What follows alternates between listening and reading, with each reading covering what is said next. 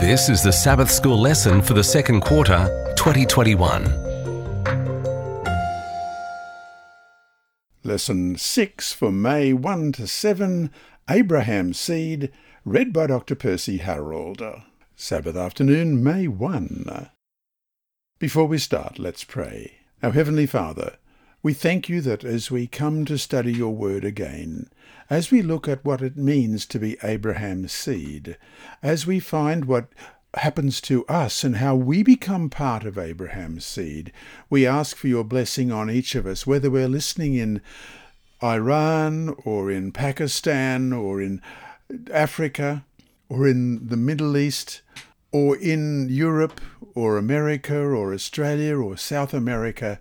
We pray, Lord, that you'll be with us and bless us. May your Holy Spirit guide us. We pray in Jesus' name. Amen. Our memory text this week is 1 Peter chapter 2 and verse 9.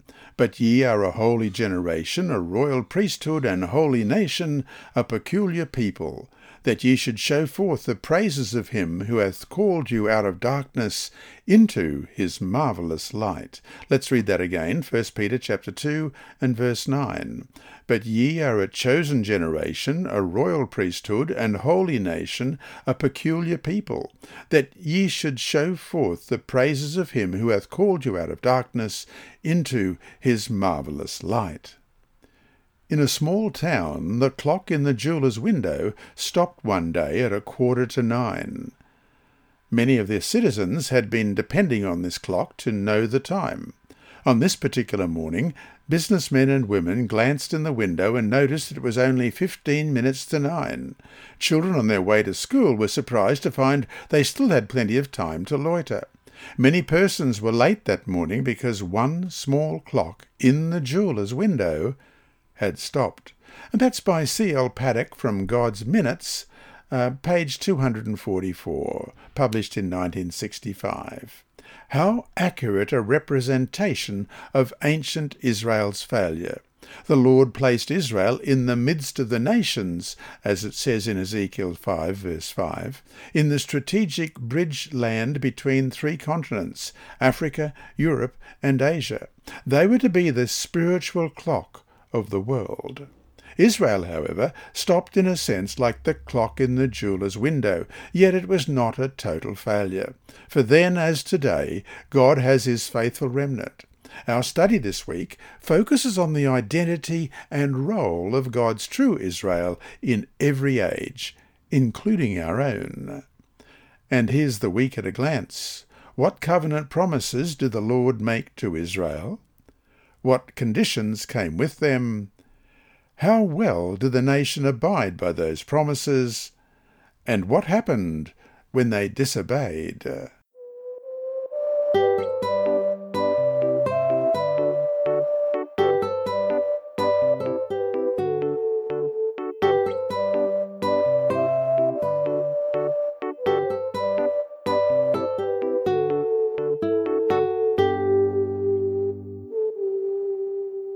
Sunday, May 2. Above all people.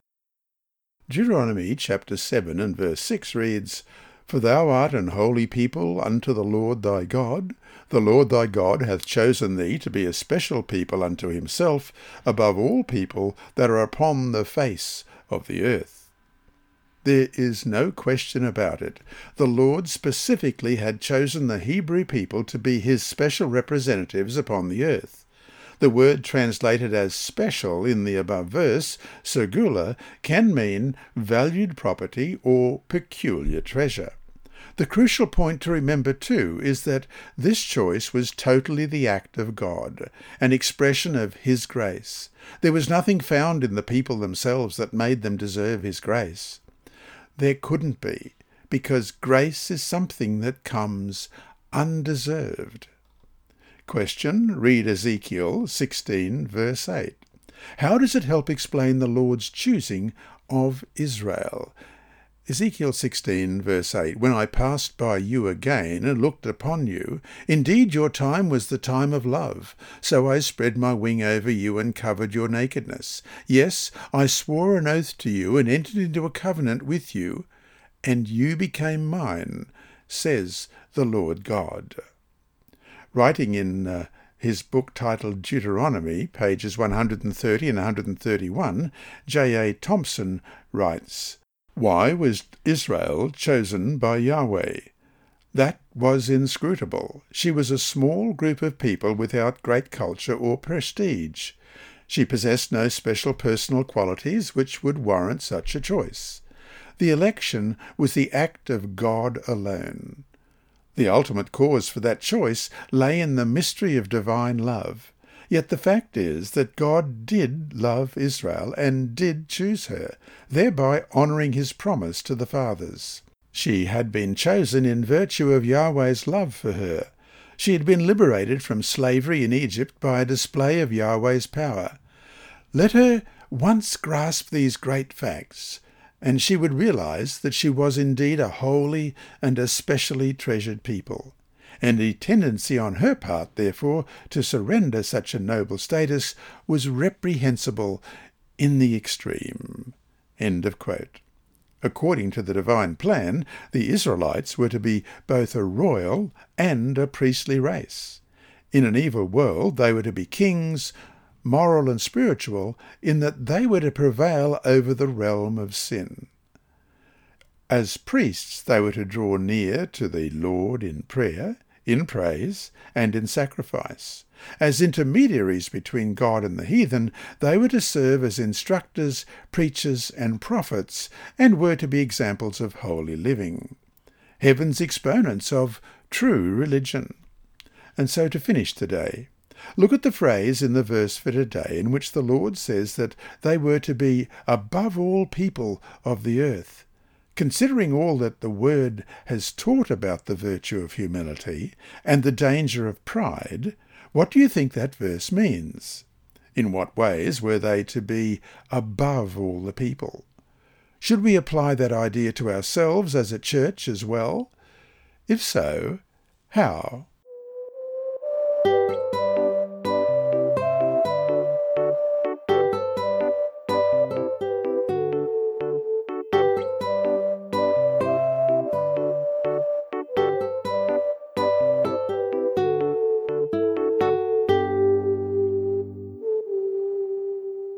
Monday, May 3. Land Deal. Our text for today is Genesis 35 and verse 12. "The land which I gave Abraham and Isaac I give to you, and to your descendants after you I give this land." The promise that a land would be given to God's people, Israel, was first given to Abraham and then repeated to Isaac and Jacob. Joseph's deathbed words repeated this promise in Genesis 50 verse 24. "And Joseph said to his brethren, I am dying, but God will surely visit you and bring you out of this land to the land of which he swore to Abraham, to Isaac, and to Jacob." God informed Abraham, however, that 400 years would pass before the seed of Abraham would take possession of the land. We read that last week, but let's read that again in Genesis 15, verse 13. "Then he said to Abram, Know certainly that your descendants will be strangers in a land that is not theirs, and will serve them, and they will afflict them 400 years. And verse 16, "But in the 4th generation they shall return here, for the iniquity of the Amorites is not yet complete." Fulfillment of the promise began in the days of Moses and Joshua. Moses repeated the promise in the divine command in Deuteronomy 1:8, "Behold, I have set the land before you. Go in and take possession of the land." And then we read in Deuteronomy 28:1, "Now it shall come to pass, if you diligently obey the voice of the Lord your God, to observe carefully all his commandments which I command you today, that the Lord your God will set you high above all nations of the earth."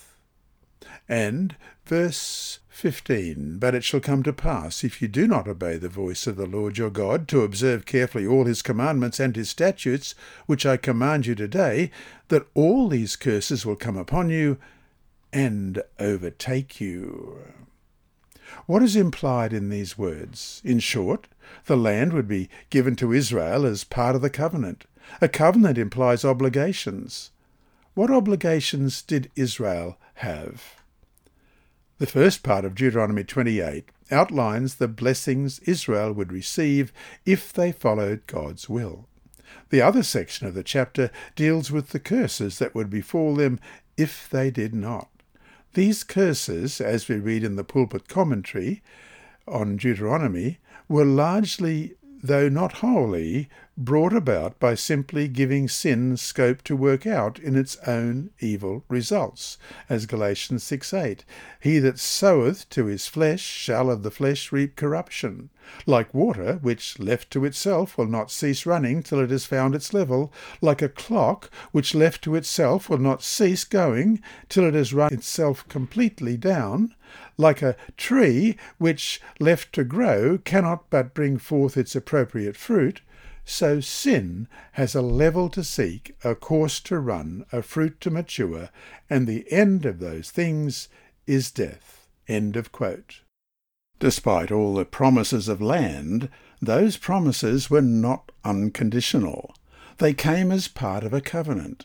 Israel had to fulfill her end of the bargain. If not, the promises could be nullified. The Lord made it very clear, more than once, that if they disobeyed, the land would be taken from them. Read Leviticus 26:27-33. It's hard to imagine how the Lord could have been more explicit with his words. Leviticus 26, beginning at verse 27.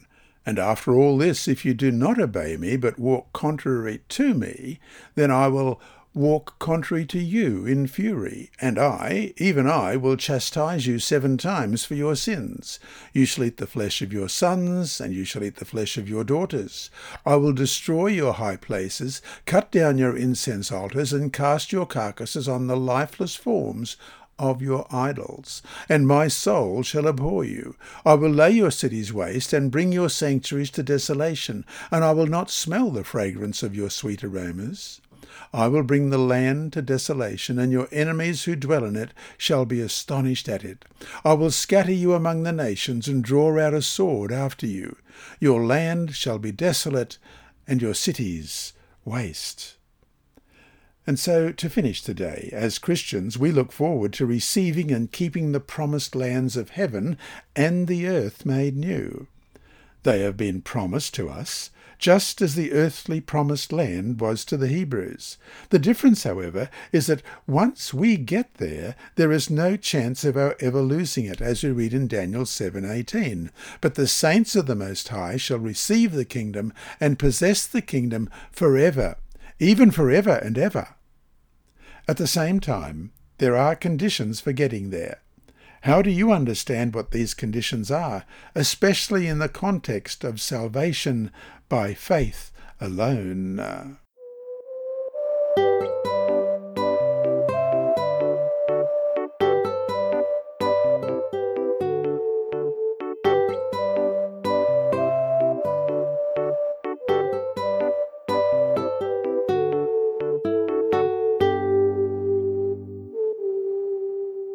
Tuesday, May 4, Israel and the Covenant.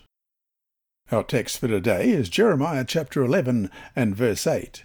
Yet they obeyed not, nor inclined their ear, but walked every one in the imagination of their evil heart. Therefore I will bring upon them all the words of this covenant which I commanded them to do, but they did them not. Look at the above text. The Lord says that he will bring upon them all the words of this covenant. Yet he is talking about something bad. Though we tend to think of the covenant as offering us only something good, there's the flip side. This principle was seen with Noah. God offered Noah something wonderful, preservation from destruction, but Noah had to obey in order to receive the blessings of God's grace.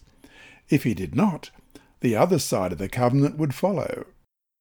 Question: compare the above text with Genesis 6:5 regarding the pre-flood world.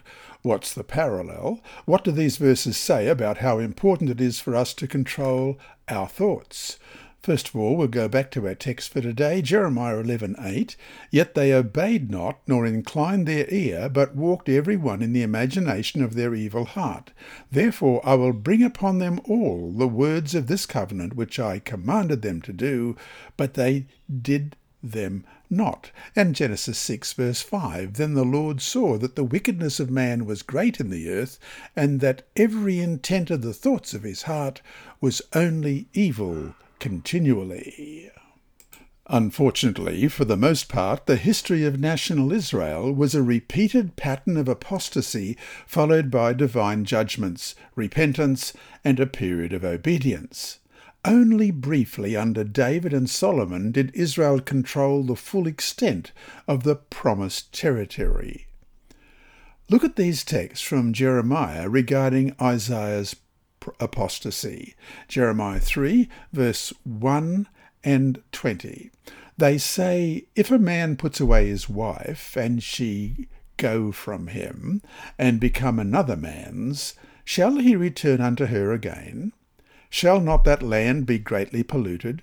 But thou hast played the harlot with many lovers. Yet return again to me, saith the Lord. Surely, as a wife treacherously departeth from her husband, so have ye dealt treacherously with me, O house of Israel, saith the Lord. This brings up something touched upon earlier. The covenant God wants with us is not merely some cold legal agreement made between business people looking to cut the best deal for themselves. The covenant relationship is a commitment, one as serious and sacred as marriage, which is why the Lord uses the imagery that he does. The point is that Israel's apostasy did not have its root in disobedience, but in a broken personal relationship with the Lord, a break that resulted in disobedience that finally brought punishment upon them. And so to finish today, why is the personal, relational aspect so crucial in the Christian life? Why, if our relationship with God isn't right, are we so prone to fall into sin and disobedience? Also, what would you say to someone who asked this question? How can I develop a deep, loving relationship with God?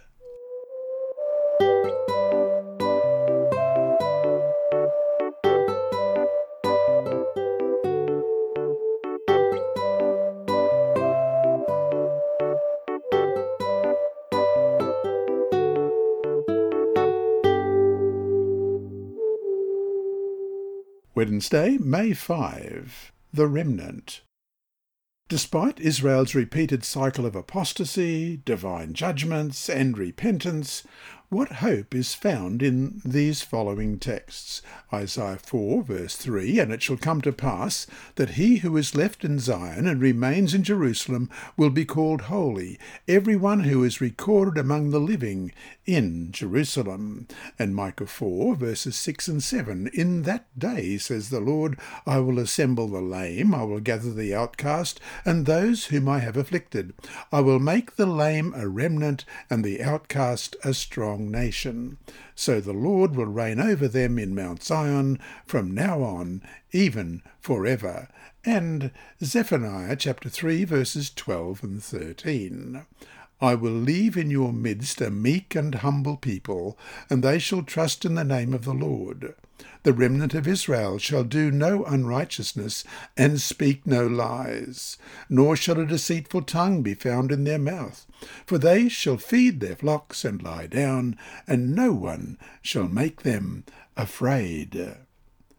Although God's plan for ancient Israel was spoiled by disobedience, it was never completely frustrated. Among the weeds, a few flowers still grew. Many of the Old Testament prophets speak of this faithful remnant whom God would gather unto himself as a lovely bouquet. The purpose of God in creating and preserving a faithful remnant was the same as it had been for all of Israel, to use them as his divinely appointed instruments for declaring my glory among the nations, as in Isaiah 66:19. By this means others would join the faithful to, as it says in Zechariah 14:16, worship the King. the Lord of hosts. Thus, no matter how bad the situation became, God always had some faithful people who, despite apostasy within the ranks of God's chosen people, kept their own calling and election sure, as we read in 2 Peter 1:10. Therefore, brethren, be even more diligent to make your calling and election sure, for if you do these things, you will never stumble.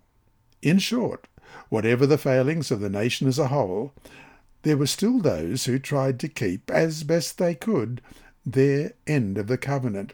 For instance, as in 1 Kings 19, verses 14 to 18. And he said, I have been very zealous for the Lord God of hosts, because the children of Israel have forsaken their covenant, torn down your altars, and killed your prophets with the sword.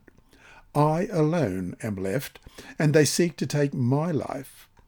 Then the Lord said to him, Go, return on your way to the wilderness of Damascus, and when you arrive, anoint Hazael as king over Syria. Also, you shall anoint Jehu, the son of Nimshi, as king over Israel. And Elisha, the son of Shaphat of Abel-Meholah, you shall anoint as prophet in your place. It shall be that whoever escapes the sword of Hazael, Jehu will kill, and whoever escapes the sword of Jehu, Elisha will kill. Yet I have reserved 7,000 in Israel, all whose knees have not bowed to Baal, and every mouth that has not kissed him. And though perhaps they suffered with their nation as a whole, such as when exiled from the land, the final and ultimate covenant promise will be theirs, that of eternal life. Read John chapter 10, verses 27 and 28. What is Jesus saying there? Apply his words and promises in them to the situation regarding apostasy in ancient Israel. How do these words help explain the existence of a faithful remnant? My sheep hear my voice, and I know them, and they follow me. And I give them eternal life, and they shall never perish, neither shall anyone snatch them out of my hand. And so to finish today, a few years ago, a young woman gave up her Christian faith entirely, mostly because she was discouraged by the sin, apostasy, and hypocrisy she saw in her local church. Those people weren't really Christians, she said, using that as an excuse to give up everything. Why is her excuse not valid? Base your answer on the principles of today's study.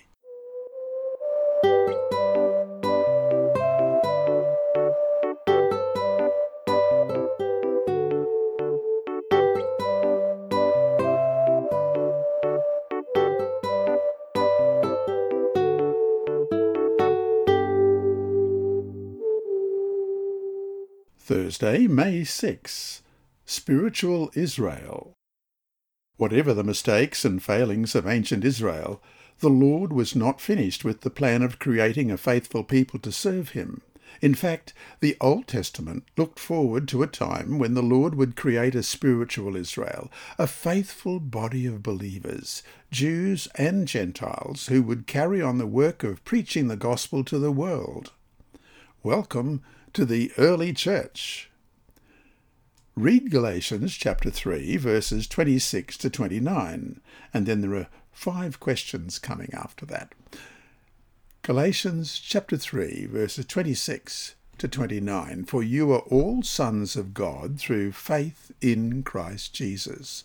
For as many of you as were baptized into Christ have put on Christ. There is neither Jew nor Greek, there is neither slave nor free, there is neither male nor female, for you are all one in Christ Jesus. And if you are Christ's, then you are Abraham's seed and heirs according to the promise. Question 1. What promise is Paul talking about in Galatians 3:29? And if you are in Christ's, then you are Abraham's seed and heirs according to the promise. 2. What is the key element that makes a person an heir to these promises? Verse 26, For you are all sons of God through faith in Christ Jesus. And 3, why is Paul breaking down distinctions of gender, nationality, and social status?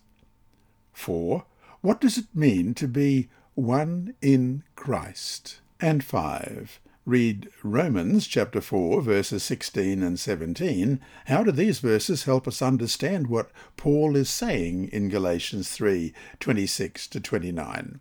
Romans 4, beginning at verse 16, therefore it is of faith that it might be according to grace, so that the promise might be sure to all the seed, not only to those who are of the law, but also to those who are of the faith of Abraham, who is the father of us all. As it is written, I have made you a father of many nations, in the presence of him whom he believed, God, who gives life to the dead and calls those things which do not exist as though they did. As a son of Abraham, Christ became, in a special sense, heir to the covenant promises. By baptism, we acquire kinship to Christ and through him acquire the right to participate in the promises made to Abraham.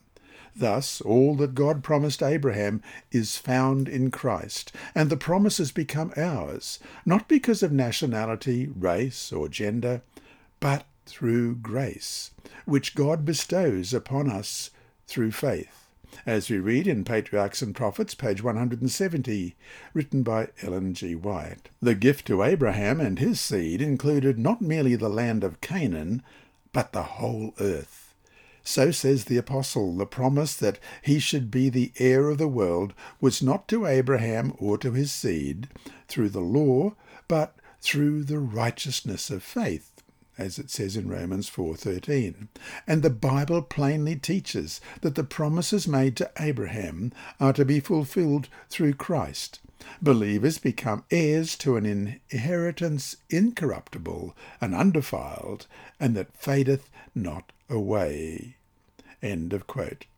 This promise will be fulfilled literally when the saints live on the new earth forever and ever with Christ, as we read in Daniel 7:27. Then the kingdom and dominion and the greatness of the kingdoms under the whole heaven shall be given to the people, the saints of the Most High. His kingdom is an everlasting kingdom, and all dominions shall serve and obey him.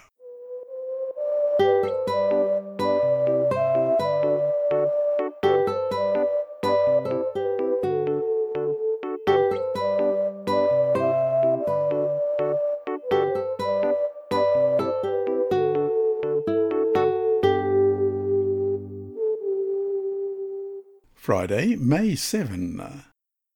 No distinction on account of nationality, race, or caste is recognized by God, Ellen White writes in Prophets and Kings, page 369 and 370.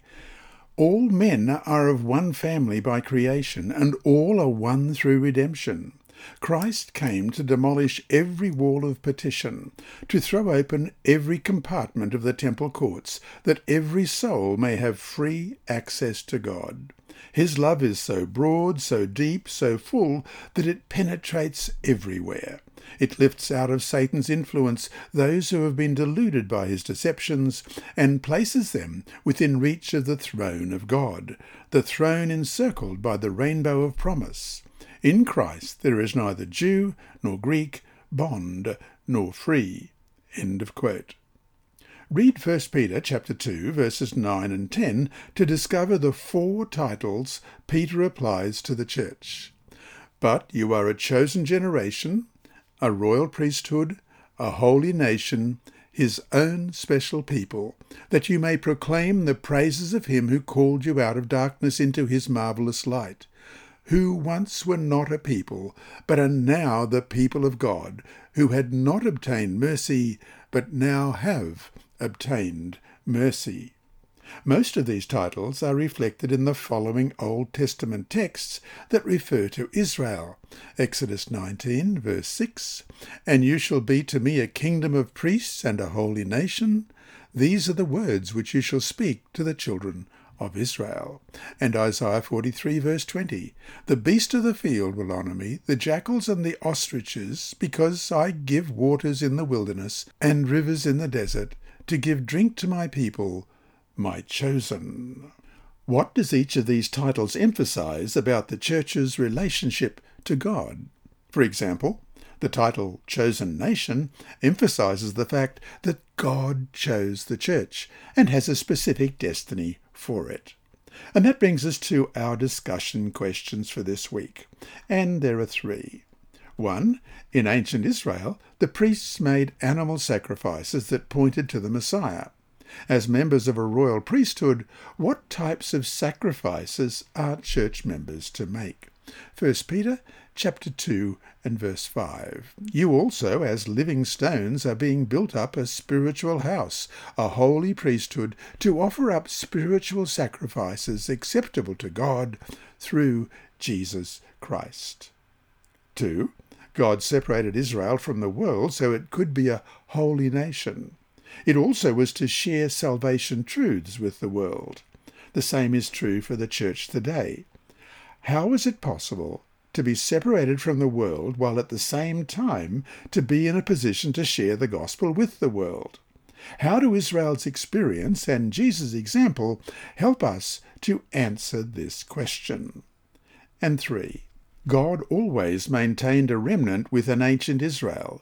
Consider Elijah and the remnant that existed during his time, as we read in 1 Kings chapter 19, and will especially focus on verse 18. Why is it often easier to be true to God in the midst of worldly people than in the midst of backsliding members of one's own church family? 1 Kings chapter 19, and there are 21 verses. Let's begin at verse 1. And Ahab told Jezebel all that Elijah had done, also how he had executed all the prophets with the sword.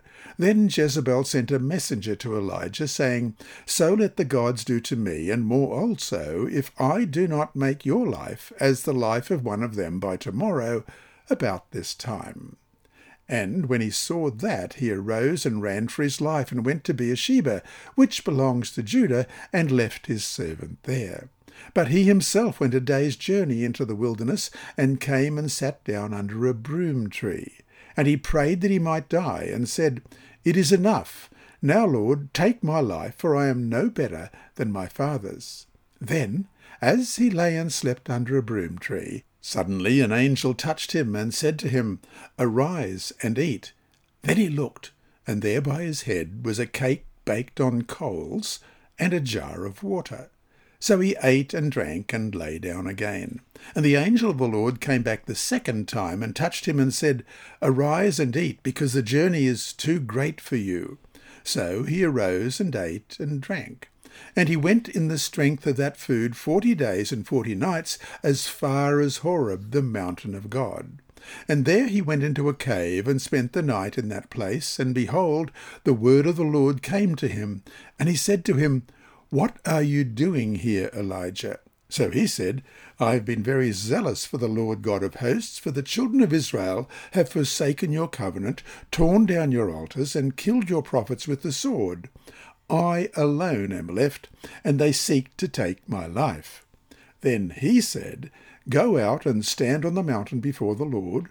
And behold, the Lord passed by, and a great and strong wind tore into the mountains and broke the rocks in pieces before the Lord.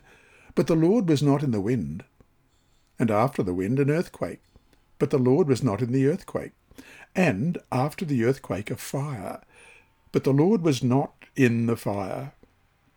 And after the fire, a still, small voice. So it was, when Elijah heard it, that he wrapped his face in his mantle and went out and stood in the entrance of the cave. Suddenly a voice came to him and said, What are you doing here, Elijah? And he said, I have been very zealous for the Lord God of hosts, because the children of Israel have forsaken their covenant and torn down your altars and killed your prophets with the sword.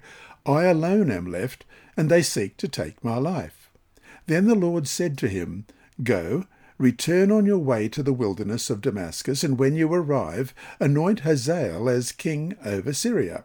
Also, you shall anoint Jehu the son of Nimshi as king over Israel, and Elisha the son of Shaphat of Abel-Meholah you shall anoint as prophet in your place. It shall be that whoever escapes the sword of Hazael, Jehu will kill, and whoever escapes the sword of Jehu, Elisha will kill. And then verse 18, Yet I have reserved 7,000 in Israel, all whose knees have not bowed to Baal, and every mouth that has not kissed him. So he departed from there, and found Elisha the son of Shaphat, who was ploughing with 12 yoke of oxen before him, and he was with the 12th. Then Elijah passed by him and threw his mantle on him. And he left the oxen and ran after Elijah and said, Please let me kiss my father and my mother, and then I will follow you. And he said to him, Go back again, for what have I done to you? So Elisha turned back from him, and took a yoke of oxen, and slaughtered them and boiled their flesh, using the oxen's equipment, and gave it to the people, and they ate. Then he arose and followed Elijah, and became his servant. And so for the summary of this week's lesson, God's true Israel, whether before or after the cross, is the Israel of faith, persons who live in a spiritual covenant relationship with him. Such people function as his representatives, holding out to the world the gospel of his saving grace.